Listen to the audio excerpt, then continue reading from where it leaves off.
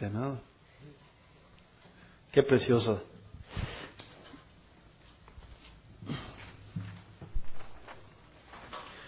Buenas tardes otra vez. Bienvenidos, ¿cómo están? Hola, ¿qué tal? Bienvenidos aquí a nuestro Ministerio Hispano. Qué bonito canta Lucas y su familia, ¿no? Bravo, un abrazo. Un abrazo, ¿eh? Ah, qué bendición. Qué bendición, gloria a Dios. Así es. Qué canciones más bonitas, qué barbaridad. Esta canción de ¿con qué pagaremos? Híjole. Cuando dice no puedo pagarte con oro ni plata, el gran sacrificio que hiciste por mí, no tengo que darte por tanto amarme. ¡Wow! ¿Verdad que sí, Carmen? Es cierto, es preciosa. Bienvenidos aquí a Capilla del Calvario, a nuestro Ministerio Hispano, Piedra Viva. Veo unas caras nuevas, bienvenidos. Es una gran bendición, es un gran placer, es un gran privilegio estar aquí, tener este privilegio de predicar la palabra de Dios, que es preciosa, que nos fortalece. Como les decía antes, estuve en México, en mi pequeño pueblo de Mazatlán. Acabo de regresar hoy. Fue un viaje así de repentino, pero muy muy bendecido. Y tuvimos la oportunidad de ver familiares, seres queridos, y la verdad una gran bendición. Pero para empezar, vamos a terminar el primer capítulo de Juan, ¿verdad? Hoy se termina el primer capítulo que, como habíamos hablado antes, el Evangelio de Juan es profundo, es sencillo de leer, pero es muy profundo, y tiene gran profundidad espiritual.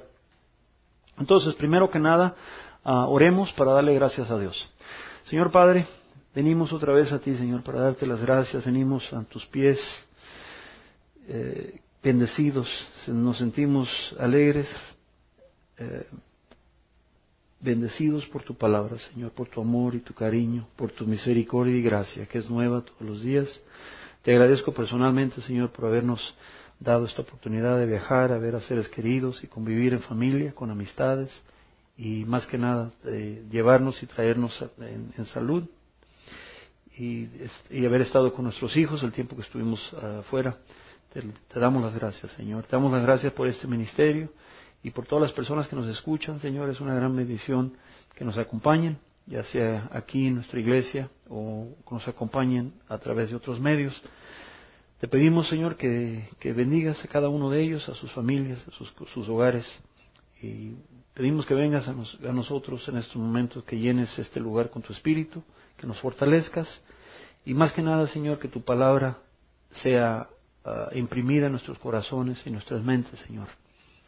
Y como siempre digo, si esta palabra es bendecida, bendice a las personas, la gloria es para ti, Señor, y si es confusa, es porque tu siervo no la pudo predicar, y es mi culpa. Señor, es para tu gloria. Te pedimos que vengas a nosotros, en Cristo. Amén. Leamos aquí, el título de este mensaje se llama Empieza el Ministerio de Salvación. Cristo vino a traer ese ministerio, ese fue su propósito. Su propósito fueron dos cosas: uno, que conociéramos a Dios a través de Él, y segundo, a salvarnos de nuestra muerte, que vivíamos en pecado. Y ese fue y lo hizo todo a través de su ministerio aquí en la tierra, ¿verdad? Entonces, entramos en el capítulo número 1 de Juan, el Evangelio de Juan, en los versos 35 a 51. Leamos aquí lo que dice la palabra. Dice: al día siguiente, Juan estaba de nuevo ahí con dos de sus discípulos. Al ver a Jesús que pasaba por ahí, dijo: aquí tienen al Cordero de Dios. Cuando los dos discípulos lo oyeron decir esto, siguieron a Jesús. Jesús se volvió y al ver que lo seguían, les preguntó, ¿qué buscan? Rabí, ¿dónde te hospedas? Rabí significa maestro. Vengan a ver, les contestó Jesús. Ellos fueron, pues, y vieron dónde se hospedaba. Y aquel mismo día se quedaron con él. Eran como las 4 de la tarde. Andrés, hermano de Simón, Pedro, era uno de los dos que al oír a Juan habían seguido a Jesús. Andrés encontró primero a su hermano Simón y le dijo, hemos encontrado al Mesías, es decir, al Cristo. Luego lo llevó a Jesús, quien mirándolo fijamente le dijo, tú eres Simón, hijo de Juan, serás llamado Cefas, es decir, Pedro. Al día siguiente Jesús decidió salir hacia Galilea. Se encontró con Felipe y lo llamó, sígueme. Felipe era del pueblo de Betsaida, lo mismo que Andrés y Pedro. Felipe buscó a Natanael y le dijo, hemos encontrado a Jesús de Nazaret, el hijo de José, aquel de quien escribió Moisés en la ley y de quien escribieron los profetas. ¿De Nazaret?, replicó Natanael, ¿acaso de ahí puede salir algo bueno? Ven a ver, le contestó Felipe. Cuando Jesús vio que Natanael se le acercaba, comentó, aquí tienen a un verdadero israelita, en quien no hay falsedad. ¿De dónde me conoces?, le preguntó Natanael. Antes de que Felipe te llamara, cuando aún estabas bajo la higuera, ya te había visto. Rabí, tú eres el Hijo de Dios, tú eres el Rey de Israel, declaró Natanael. ¿Lo crees porque te dije y que te vi cuando estabas debajo de la higuera? Vas a ver aún cosas más grandes que estas. Y añadió, ciertamente, les aseguro que ustedes verán abrirse el cielo y a los ángeles de Dios subir y bajar sobre el Hijo del Hombre. Hermosa la palabra de Dios, amén. Entonces, estamos aquí cerrando el capítulo número 1 de Juan, del Evangelio de Juan, y estamos viendo lo que está sucediendo aquí. Para darles 2 puntos antes de empezar, en los 3 evangelios sinópticos, que es el Evangelio de Mateo, de Marcos y de Lucas, en esos evangelios hay 2 eventos que se declaran que no se declaran en el Evangelio de Juan. Y se los voy a aclarar. Se me aclara uno, y son eventos muy importantes. Es el bautizo de Jesús, no se declara en el Evangelio de Juan. Y es las tentaciones. Recuerdan que Jesús se fue al desierto, se fue al monte por 40 días y fue tentado por el enemigo, por Satanás, ¿no? Son 2 eventos muy importantes en la vida de Jesús, pero que no están declarados aquí en Juan. Entonces, pasé bastante tiempo buscando, en tratar de entender si había alguna razón, por qué. Entonces, a mí, y no la encontré. A mi ver, y esta es mi opinión basado en el estudio que fui buscando. El Evangelio de Juan está enfocado en la divinidad de Cristo. Los evangelios sinópticos, que es Mateo, Lucas y Marcos, están enfocados en la vida de Cristo. Amén. Están enfocados en la vida de Cristo como hombre, ¿verdad? Y el Evangelio de Juan está enfocado, nos está apuntando en que Cristo es Dios. Entonces, Juan, en este caso, sobrepasa ciertos eventos que ya, recuerden que para ese entonces los 3 evangelios ya estaban escritos. Ya habían sido escritos, ya habían sido distribuidos, ya habían sido leídos por muchas de las iglesias de ese entonces. Y recuerden que el propósito del Evangelio de Juan fue para que le diera un poder espiritual más profundo a la iglesia de que Cristo era Dios. Entonces el enfoque de Juan es más enfocado en ese punto y no tanto no tanto en lo que ya quizás ya estaba dicho, o segundo, que ya estaba más enfocado en las tentaciones, porque la tentación, los 40 días en el desierto fue tentación humana, ¿no? Y eso nos conecta a Cristo. Sabemos que era tanto Dios como hombre. Y sufrió las mismas tentaciones, sufrió hambre, sufrió todos los dolores que sufrimos nosotros como seres humanos, Él sufrió también, ¿verdad? El Evangelio de Juan no se enfoca tanto en eso, en la vida humana de Cristo, se enfoca en la vida divina de Cristo. ¿Amén? Entonces, son dos puntos que nomás quería recalcar para empezar, porque son puntos importantes y no nomás porque no están declarados aquí en Juan, no quiere decir que no sean importantes, sino que el enfoque del Evangelio de Juan es un enfoque más espiritual, más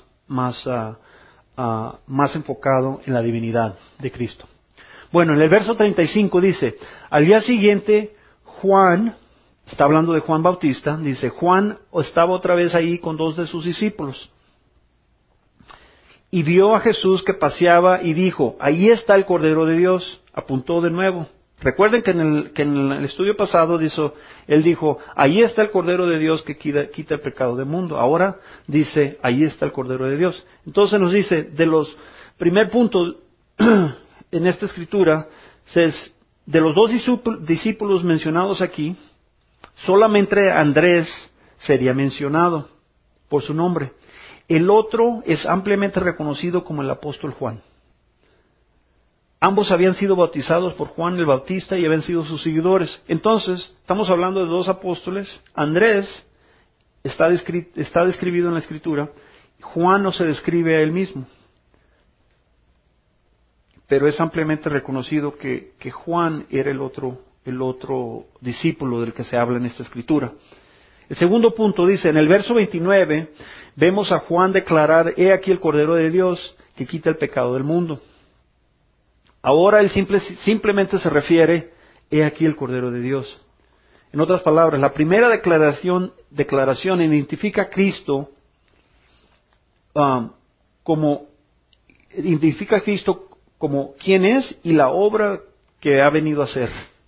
El segundo, ahora que vemos en esta escritura, simplemente identifica quién es el Cordero de Dios. Veamos, esta poderosa declaración requiere un poquito más estudio a fondo. ¿Por qué? Porque Juan en el verso 29 dice, el Cordero de Dios que quita el pecado del mundo. Entonces está diciendo quién es y qué es lo que vino a hacer. Y en el segundo, en el verso 35, nomás dice el Cordero de Dios. ¿Por qué eso es importante? Veamos. En el verso 29, él dice, el siguiente día vio Juan a Jesús que venía y él le dijo, he aquí el Cordero de Dios que quita el pecado del mundo. Entonces, ¿por qué el Cordero de Dios? ¿Por qué esa frase tan importante? Todos la hemos oído. Hemos oído Cordero de Dios, pero ¿por qué tiene tanta significancia? Veamos. En el pueblo judío, cuando el pueblo judío fue dado libre de la esclavitud que estaban ellos en Cristo, esto está escrito en el Éxodo 12, de los versos 11 y 13, el pueblo de Israel se le dio una instrucción a través de Moisés en sacrificar un cordero sin mancha, poner su sangre sobre los postes de la puerta, ¿verdad? Porque esa noche Dios iba a pasar, iba a destruir el primogénito el primer nacido de egipcio, ya sea ser humano, ya sea niño, sea niña, animales también. El primer nacido de toda creación iba a ser destruido por Dios, era la 10ª plaga, ¿no? Y esa está descrita en el Éxodo 12. Y para proteger al pueblo judío, les dijo, pongan sangre sobre los postes para poder, para ser protegidos. La sangre del cordero iba a proteger a su pueblo. ¿Ok? Hasta el día de hoy el pueblo judío celebra la Pascua, que es celebrar la salida de que los liberó Dios, los liberó de la esclavitud y los protegió de esa muerte que le iba a caer a los primer nacidos. El segundo punto del pueblo judío, el Cordero de Dios significaba en el pueblo judío, era lo siguiente. Entonces significaba liberación, número uno, ¿verdad? Segundo, en el Éxodo 29, 38, 42 dice, ahora el pueblo de Israel se encuentra libre y se le instruyó en la ordenanza de adoración. 2 corderos sin defecto han de ser sacrificados cada día, una por la mañana y otro por la noche. Esto con el propósito de mantener comunión con Dios. Entonces, Dios ya liberó al pueblo egipcio, lo liberó, los sacó de esclavitud, están libres, número uno. Pero ahora dice, ok, si estamos libres, ¿cómo van a tener relación con Dios? Dios les dijo claramente, la relación la van a tener de Dios de esta forma. En la mañana y en la tarde van a sacrificar un cordero sin mancha, y van a sacrificar ese cordero y la sangre la van a poner en el templo. Y a través de esa van a estar purificados para tener comunión con Dios. De otras formas, ¿por qué? Porque no somos pecadores. Esa era la forma de poner. ¿Okay? También eso sabemos cómo tenemos comunión con Dios nosotros ahora, a través de la sangre de Cristo, ¿no? Entonces eso era una imagen que apuntaba a Cristo. Eso está en Éxodo, el Viejo Testamento. Ahora, en las profecías, tenemos la profecía de Jeremías, que dice, que habla de Cristo. Tenemos la profecía de Jeremías y la profecía de Isaías. En Jeremías dice, yo era como cordero inocente que llevan a degollar, pues no entendía que maquinaban designios contra mí, diciendo, destruyamos el árbol con el fruto y cortémoslo de la tierra de los vivientes, para que no haya más memoria de su nombre. Entonces Jeremías estaba profetizando la muerte de Cristo, que iba a morir como cordero inocente. ¿Para qué? Que lo iban a destruir, el mundo lo iba a destruir, lo querían destruir, y que no hubiera memoria. Y luego en Isaías dice, angustiado él y afligido no abrió su boca. Como cordero fue llevado al matadero, y como oveja delante de sus trasquiladores, inmudeció y no abrió su boca. Entonces está hablando de Cristo, otra vez estamos hablando del cordero, tanto el misma función, el cordero que había funcionado en el pueblo judío, para su liberación y para su adoración ante Dios, ahora está siendo profetizado a través de Jeremías y Isaías, está siendo profetizado exactamente lo que sucedió, lo que hizo el cordero para tener esa liberación y esa adoración para el pueblo judío. Lo mismo está sucediendo con Cristo y está siendo profetizado, ¿verdad? Ahora vemos en las cartas apostólicas de Pablo y de Pedro, en Romanos 8:3 nos dice, porque lo que era imposible para la ley, por cuanto era débil por la carne, Dios enviando a su Hijo en semejanza de carne de pecado, y a causa del pecado condenó al pecado en la carne. Entonces, está un poco complicada esa escritura, pero simplemente está diciendo esto, porque la ley no podía llevar a salvación eterna, porque tenían que estar haciendo sacrificios diariamente. Diariamente tenían que hacer sacrificios. Entonces, lo que la ley no podía alcanzar por el pecado en la carne, ¿qué dijo Dios? Voy a mandar a mi Hijo en la carne, para en la misma carne tome ese pecado y una vez por todas se finalice acabemos con el pecado a través de Cristo. Y eso es lo que dice Pablo en Romanos 8. Y Pedro nos dice en su primera carta, verso 1, 18 a 21, nos dice, sabiendo que fuisteis rescatados de vuestra vana manera de vivir, la cual recibiste de vuestros padres, no con cosas corruptibles, como oro o plata, sino con la sangre preciosa de Cristo, como de un cordero sin mancha, recuerden el cordero, un cordero sin mancha y sin contaminación, ya destinado desde antes de la fundación del mundo, pero manifestado en los postreros tiempos por amor de vosotros, y mediante el cual creéis en Dios, quien le resucitó de los muertos y le ha dado gloria para que vuestra fe y esperanza sea en Dios. Otra vez nos dice la misma carta de Pedro nos está diciendo que fuimos rescatados a través de Cristo, así como se había predicado en las profecías.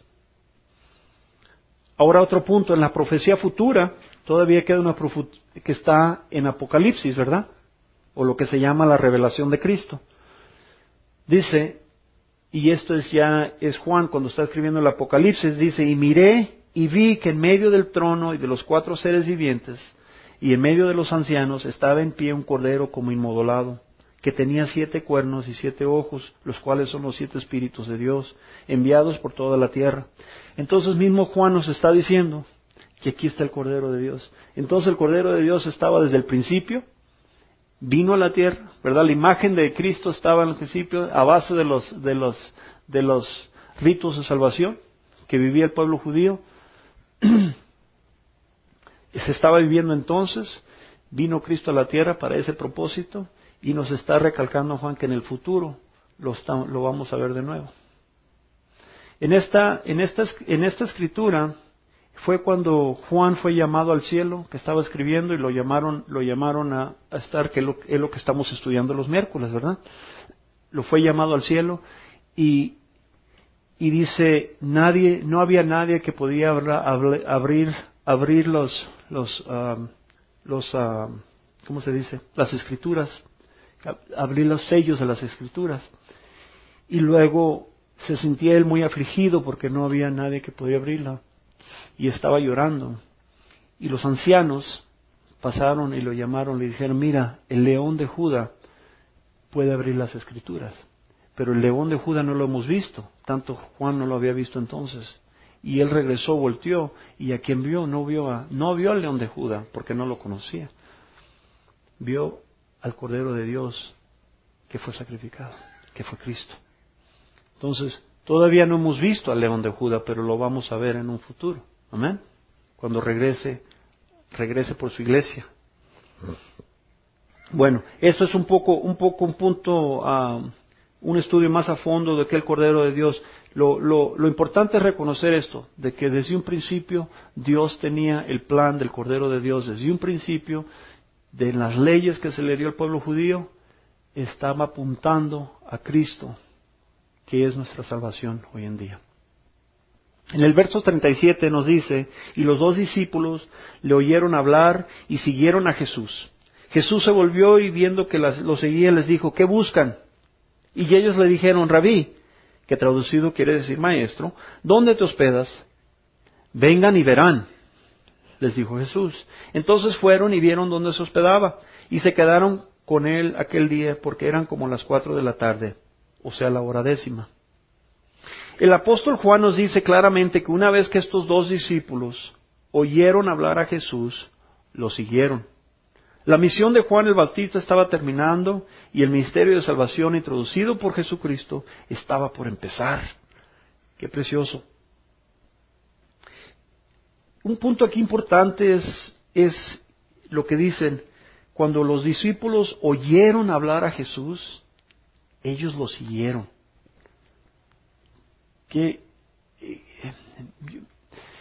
Reflejando en eso un poco, ¿verdad? Nosotros antes de venir a Cristo muchas veces oímos ese llamado, ¿no es cierto? Y por una razón u otra lo rechazamos, ¿verdad? Y lo cierto es que gracias a Dios, gracias a su misericordia, gracias a su gracia, su paciencia y su amor, llegó el momento que escuchamos ese llamado y lo seguimos. Así como lo siguieron el apóstol Juan y lo siguieron los otros apóstoles. El llamado fue de él muy sencillo y fue muy tierno. Nomás dijo, síganme. O lo oyeron hablar, ¿verdad?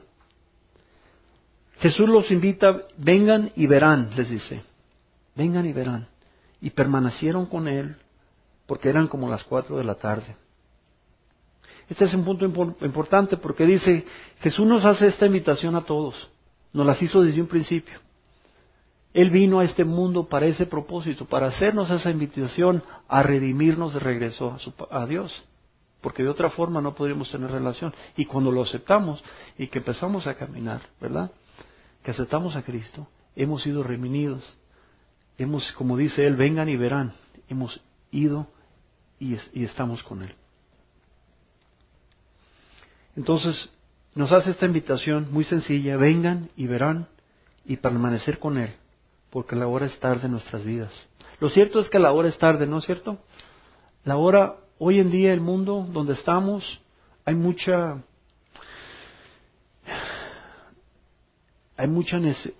necesidad espiritual, mucha necesidad de que Cristo esté en las vidas, que esté en las familias, que esté en los matrimonios. ¿Por qué? Porque es la única forma, es el único plan de Dios para vivir en paz. No hay ningún otro plan que funcione. Lo intentamos, definitivamente intentamos, pero no hay otro plan que de veras vaya a funcionar a largo plazo. Este es el único. En el Salmo 34 nos dice: gustar y ver que es bueno Jehová, dichoso el hombre que confía en Él. Entonces mismo David estaba diciendo en su Salmo 38, dicen: prueben a Cristo, pruébenlo y vean que es bueno, dichoso aquel que confía en Él. ¿No es cierto? Como creyentes podemos decir eso, ¿verdad? No nomás nosotros, pero decírselos a nuestras amistades. ¿Por qué no prueban? ¿Por qué no prueban? El plan que han tenido no funciona, ¿verdad? ¿Por qué no prueban? Prueban a Cristo y verán que es bueno. Y se van a encontrar dichosos, porque confían en Él. En el verso 40 nos dice: uno de los dos que oyeron a Juan y siguieron a Jesús era Andrés, hermano de Simón, Pedro. Él encontró primero a su hermano Simón y le dijo: hemos hallado al Mesías, que traducido quiere decir Cristo. Entonces lo trajo a Jesús. Jesús, mirándolo, dijo: tú eres Simón, hijo de Juan. Tú serás llamado Cefas, que quiere decir Pedro o piedra. Como ustedes deben saber, Mesías y Cristo quiere decir lo mismo. Mesías es hebreo y Cristo es latín, pero la significancia es el mismo. Entonces, cuando los judíos hablaban que estaban esperando el Mesías, estaban esperando a Cristo. No más que Cristo es traducción en latino. Entonces, dice aquí Juan identifica a uno de los seguidores como Andrés, y él es el único. Había dos seguidores, había dos discípulos. El único que identifica es Andrés, porque el segundo es él. Avisando a su hermano Simón con la gran noticia: hemos hallado a Mesías. Así que Andrés ha estado en el desierto con Juan el Bautista, escuchando su mensaje. Él es el testigo, mensaje de arrepentimiento. Él es testigo de la llegada de Jesús, su bautismo. Oye declaración de Juan que el Espíritu Santo desciende sobre Jesús. Por lo tanto, él audazmente declara: su hermano Simón, hemos hallado al Mesías. Entonces aquí está Juan. Obviamente estaba en el desierto con Juan Bautista, lo está viendo la declaración de él, está viendo que es el mensajero, está viendo las experiencias, ve el bautizo de Cristo, lo ve por primera vez que llega, que es identificado como el Cordero de Dios. Entonces tiene toda esta experiencia, una tras otra. Entonces se siente convencido, dice: hemos hallado al Mesías, una declaración poderosa. Entonces, como creyentes, cuando vinimos por primera vez al Señor, queremos compartir nuestro entusiasmo con nuestros seres queridos. ¿No es cierto? Cuando por primera vez conocemos a Cristo, que de veras lo conocemos, que de veras llegamos a ese punto, ¿no? De que lo conocemos, que sentimos ese Espíritu Santo, que sentimos su amor, nos sentimos entusiasmados, ¿no es cierto? Y queremos decírselo pues, a todo el mundo. Y las primeras personas que los queremos decir, a los que más queremos, es a nuestra familia. Mira que llegué y sentí esta experiencia del Espíritu Santo y acepté a Cristo en mi vida. Y mi vida ha cambiado de la noche a la mañana. Y nos sentimos entusiasmados, la verdad. Y queremos decírselo aquí a los que queremos más. Eso no quiere decir que nos acepten, ¿verdad? Porque eso, a veces sí, gracias, no, y si nos quieren, no, qué bueno, está bien para ti, pero no quiere decir que yo estoy bien. Así sucede muchas veces, ¿no es cierto? Pero está bien. Porque me digo, o somos creyentes o estamos en proceso de ser creyentes. Es una o la otra. El llamado a todo creyente es ser como Andrés y declararle al mundo, hemos hallado al Mesías. Ese es el llamado a todos los creyentes.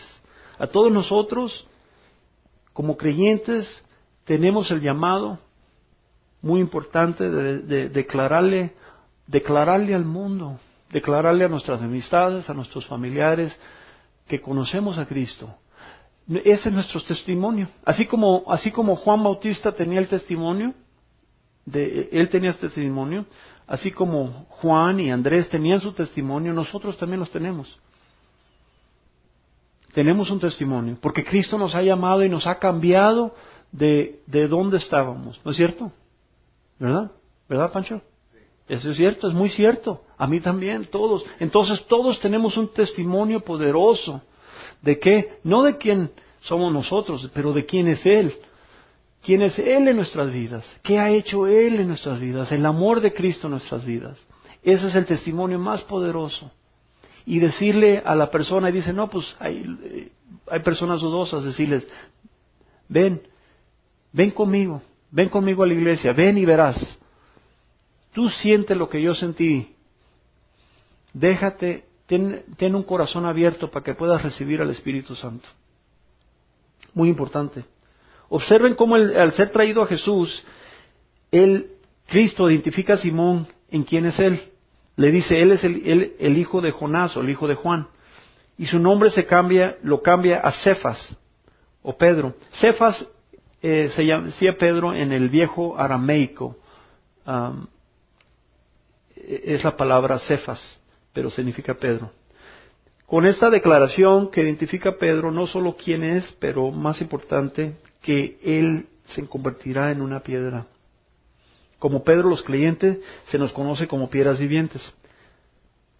Si recuerdan, entonces aquí Cristo está identificando a Pedro, le está diciendo, uno, ¿quién eres? ¿Eres hijo de tal persona? ¿Eres hijo de Juan o hijo de Jonás? Número uno. Pero lo más importante, también le está dando su misión. También le está diciendo, eres esto, y le está dando, te llamas Pedro, eres la piedra, ¿verdad? Entonces en este caso hay mucha confusión. Ha habido mucha confusión en la iglesia que dice, no, pues Cristo lo llamó la piedra, no se está refiriendo, como recuerdan que estudiamos en nuestra primera historia de la piedra viva. La piedra viva es Cristo. La piedra de fundación es Cristo. Pedro sería la piedra con la que él usaría a construir la iglesia, como todo creyente. Recuerden que estudiamos que todo creyente somos piedras vivientes, somos piedras vivas que Dios usa para construir su iglesia. Entonces, podremos decir que Cristo estaba declarando a Pedro como la primer piedra viva que iba a usar para crear su iglesia. Pero la iglesia está construida en Cristo, ¿verdad? Él es la fundación. Nosotros somos los piedritas que usa para usar, ¿verdad? Que nosotros somos la iglesia en Él. El punto importante. Eso está en la primera carta de Pedro. De Pedro mismo aclara ese punto en la primera carta de Pedro, en el capítulo 2, verso 5. En el verso 43 nos dice, al día siguiente Jesús se propuso salir para Galilea y encontró a Felipe y le dijo, sígueme. Felipe era de Betsaida, de la ciudad de Andrés y de Pedro. Betsaida, si recuerdan, está a un lado de Galilea, está cerca de Galilea. Entonces él quería salir a Galilea y el pueblito cerca de ahí es Betsaida. Entonces Cristo dice, bueno, pues voy a ir para allá, me voy a llevar a unos cuates que conocen el pueblo. Y los llamó. No fue y les hizo una gran explicación, nomás les dijo que, sígueme. Me encanta eso, ¿no? Sencillo, con certeza, con amor, sígueme. Ninguna otra pregunta. Aquí sabemos, primer punto dice, sabemos por los otros evangelios, Jesús había venido de Galilea para ser bautizado. Entonces, si leen en los otros evangelios, el evangelio de Lucas, dice que Jesús venía de Galilea. Entonces, él haber estado en Galilea, escuchó que Juan Bautista estaba bautizando en el río Jordán. Entonces, él vino caminando, que en esos tiempos eran kilómetros y kilómetros, caminando hasta el río Jordán para ser bautizado. Era su propósito. Y si recuerdan los otros evangelios, después de ser bautizado, Cristo salió al desierto, 40 días, donde fue tentado por el enemigo. Pero ese es en el otro evangelio, ¿no? Entonces, él quiere regresar a Galilea, y fue cuando llama aquí a Felipe, con el sencillo llamado de sígueme. No se complica a Cristo, no le dice sígueme. Así que aquí Juan nos dice que Jesús quería ir a Galilea y se encuentra con Felipe y simplemente le dice sígueme. El llamado de Jesucristo es muy sencillo y lo hace hoy como lo hizo entonces, con un simple sígueme. No sé ustedes, pero cuando sentí yo del llamado de Cristo, fue poderoso, fue fuerte, fue el Espíritu Santo, simplemente no, pero fue un sencillo sígueme, no fue una gran explicación, es nomás de un llamado muy sencillo. Lo mismo hace hoy, lo mismo hace con todos. El llamado de Cristo no es una gran compasión, no necesita una gran explicación. Necesita solo el cariño y decir, es dejarse uno el corazón abierto para recibir ese llamado de Cristo. Segundo punto dice, ¿cuántas veces nos hizo este llamado Jesucristo tan sencillo y lo rechazamos? Nos sucedió a todos nos sucedió. Que es Cristo desde que Él vino al mundo y murió por el mundo y resucitó, siempre ha tenido ese llamado. Con ese propósito vino, uno, dar a conocer a Dios al mundo, que Él era Dios, y llamarnos a la salvación. Y siempre ha sido sencillo, siempre ha sido así como el ejemplo que nos dio Juan Bautista, a base del arrepentimiento, podemos reconocer y podemos conocer a Cristo y podemos seguirlo.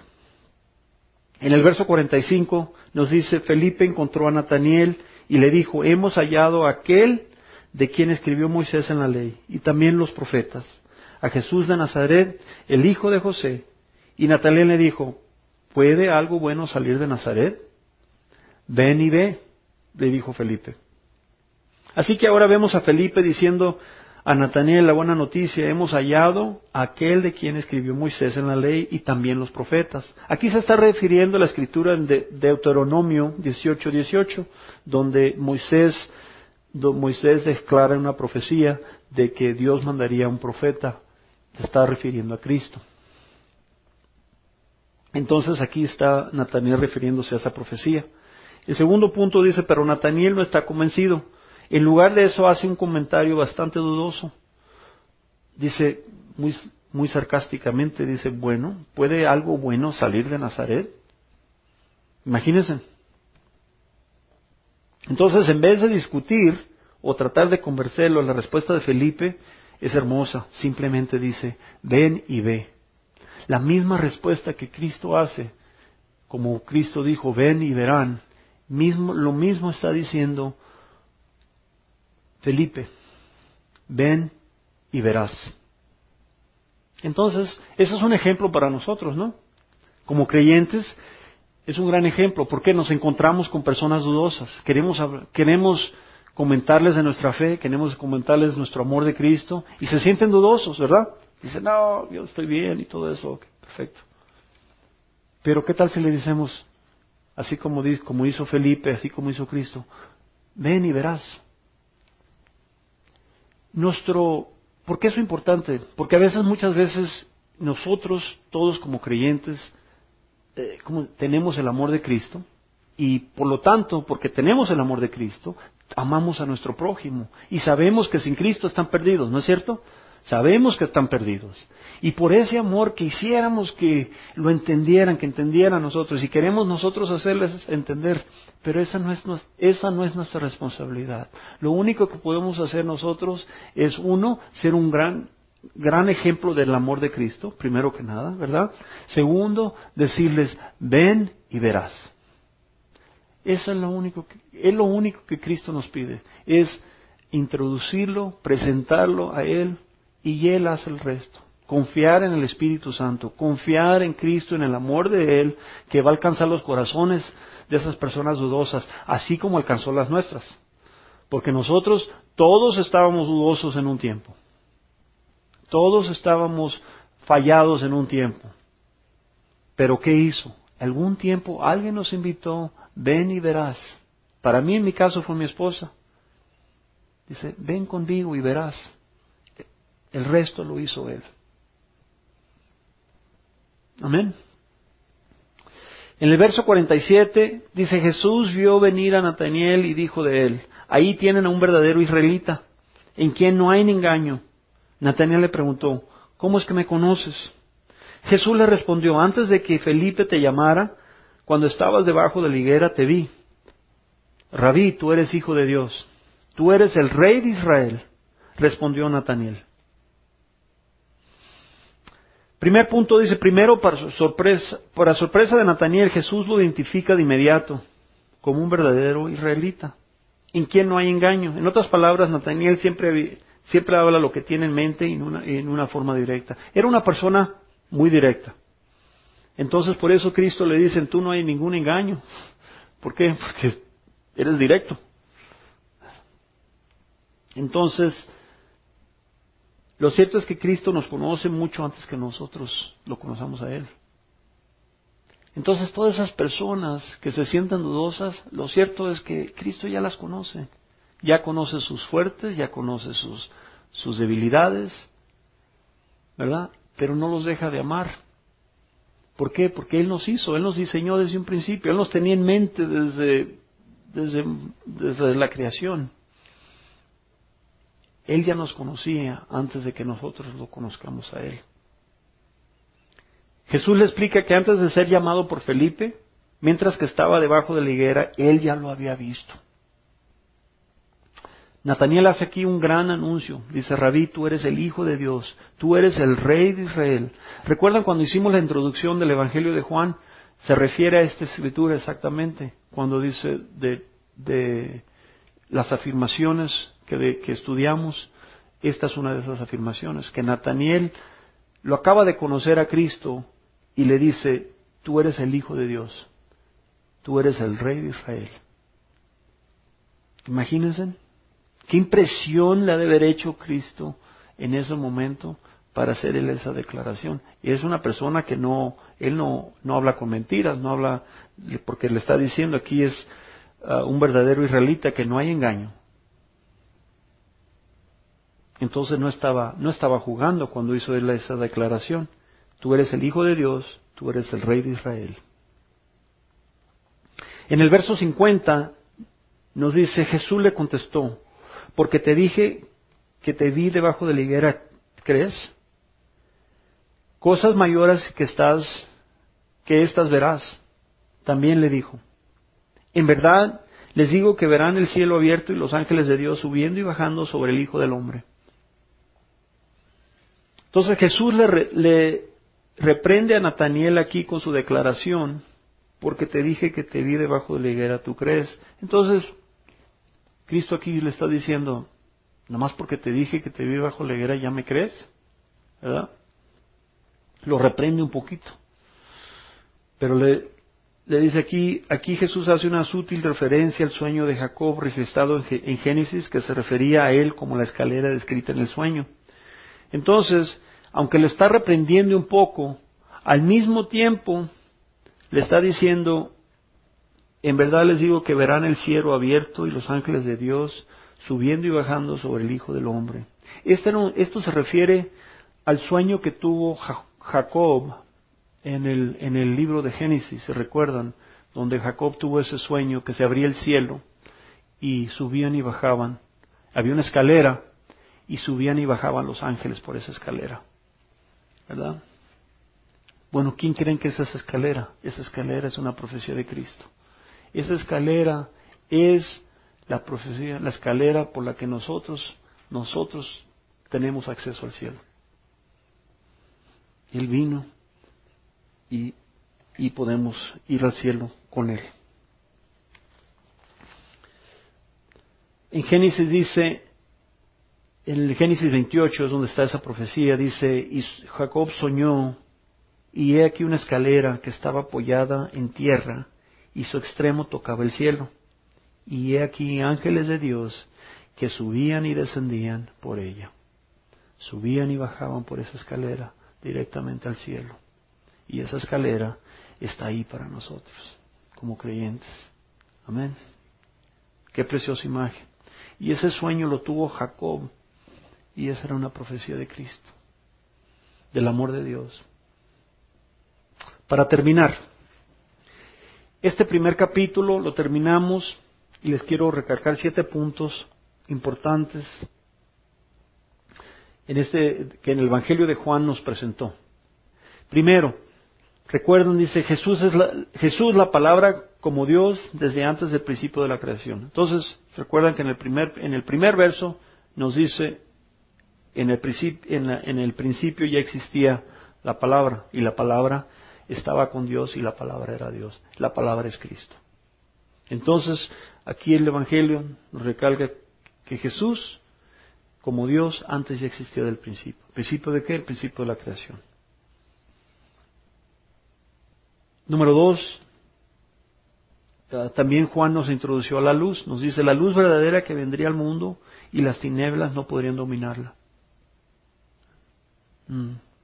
La luz verdadera. Qué precioso. También nos dijo, recuerden sobre la luz, de que podríamos estar en la luz o podríamos estar en tinieblas, pero no podríamos estar en las dos. Porque las tinieblas, dice, rechazan a la luz, pero las tinieblas no pueden superar la luz. Entonces, si estamos en la luz, las tinieblas no nos pueden superar. Número 3, su mensajero, que era Juan Bautista, designado, fue enviado a preparar el camino para el llamado a la gente del arrepentimiento. Entonces recuerden que el ministerio de Juan Bautista, la misión de él, era preparar el camino para Cristo. ¿Prepararlo en qué forma? ¿Cómo iba a preparar el camino a Cristo? ¿Cómo? Llamando al pueblo al arrepentimiento, arrepentirse de los pecados, en bautizarse con agua. ¿Para qué? Para que cuando entrara Cristo en el mundo, lo pudieran ver. ¿Por qué? Y eso nos dice, ¿por qué? Sin arrepentimiento, uno no puede recibir a Cristo. Muchas veces dicen, bueno, sí, amo a Cristo y todo, pero lo que pasa es que no hay arrepentimiento, no hay relación. Para poder tener una relación con Cristo, tiene que haber arrepentimiento, tiene que dejar su vida atrás, aceptar a Cristo, y para poderse fortalecer con esa luz, con esa vida, resucitar en la vida de Cristo. Punto número 4, dice Juan el Bautista identifica a Jesús al ver que el Espíritu Santo desciende sobre él en la forma de paloma. Entonces, como él le había dicho, recuerden que dice Juan, yo no lo conocía, y específicamente no lo conocía como Cristo, lo conocía como su primo. Lo conocía como su primo, pero no lo conocía como Cristo. Entonces, cuando él dice, yo no lo conocía, es muy cierto. No lo conocía, pero cuando él recibió el llamado de ir a hacer su misión de arrepentimiento, él mismo dijo, la persona que me llamó, quien me llamó me dijo, aquel que veas el Espíritu Santo descender y posarse sobre él es el que va a bautizar con el Espíritu Santo, él es el Hijo de Dios. Hace esa declaración. El 5º punto dice, nos introduce el Cordero de Dios que quita el pecado del mundo. Otro punto muy importante, nos introdució el Cordero de Dios. Entonces nos dice, Jesús es la palabra, Jesús es la luz, ¿verdad? Y nos dice, es el Cordero, está identificado por el Espíritu Santo, es el Cordero de Dios. Y luego en el punto 6 nos dice, el llamado de Cristo, vengan y verán, o síganme, es tan sencillo.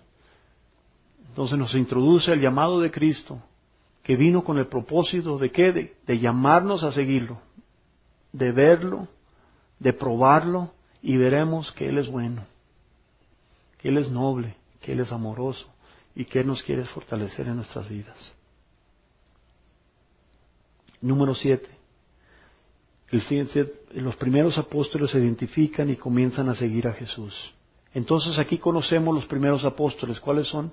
Es Andrés, que está mencionado, Juan, que no se menciona, pero sabemos que es Juan, ¿verdad? Felipe y Nataniel. Entonces ya vemos los primeros 4 apóstoles están identificados en el primer capítulo del Evangelio de Juan. Otro punto, Nataniel, dicen, pues ¿quién era Nataniel? Nataniel, se le cambió el nombre, es Bartolomeo. Entonces, porque muchas veces, bueno, pues ¿quién es Nataniel? Nataniel se cambió el nombre y pasó a ser Bartolomeo, el apóstol Bartolomeo. Entonces, para que sepan eso, un pequeño detallito. Entonces, aquí conocemos la palabra, la luz, el Cordero de Dios, ¿verdad? El llamado de Cristo, que es sencillo, y últimamente los apóstoles, que empieza, y vemos que su ministerio de salvación empieza. Aquí es donde empieza el ministerio de salvación que trajo Jesucristo para fortalecernos, entonces, ahora y en el futuro. Eso es precioso. Esa es una promesa preciosa. Así como era entonces, es como hoy y es para siempre. Y podemos ir como creyentes y avisarles a nuestros familiares, a nuestras amistades, a nuestros vecinos, avisarles con certeza: hemos encontrado a Cristo, hemos encontrado al Mesías. ¿Por qué? Porque la palabra nos lo dice. ¿Y por qué? Porque vive entre nosotros, vive en nuestro corazón. Eso nos dice la palabra. Cuando amamos a Dios, Él vive en nosotros y el pueblo lo ve a través de nosotros. Porque nosotros, si nosotros conocemos, amamos a Cristo, nosotros amamos a los demás como Él nos ama a nosotros. Amén. Alabado sea el Señor. Su llamado es sencillo, el llamado es amoroso, es tierno, no es complicado, no necesitamos hacer, si fuera complicado ninguno de nosotros hubiéramos sido salvados, ¿verdad? Es la verdad. Si fuera complicado, la ley era complicada. Por eso vino Cristo, para hacerlo tan sencillo. ¿Para qué? ¿Por qué? Porque la misma palabra nos dice que Él no quiere que nadie perezca, no quiere que nadie se pierda, pero que todos vengan a la salvación, para tener esa relación y tener ese amor y tener ese cariño. Ese es el deseo del Padre, de Cristo, de Dios Padre, de Dios Hijo y de Dios Espíritu Santo.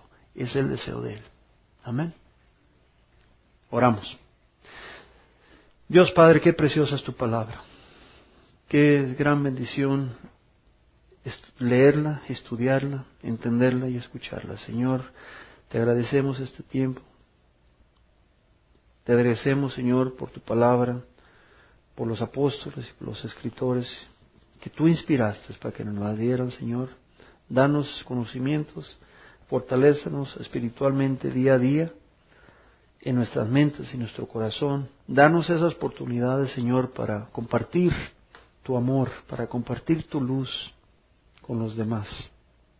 Danos esas oportunidades, danos esa certeza para predicar tu palabra con fuerza, con cariño, pero con confianza. Ese es nuestro deseo, Señor. Acompáñanos, dirige nuestras vidas, Señor. Queremos que todo lo que hagamos sea placentero hacia ti.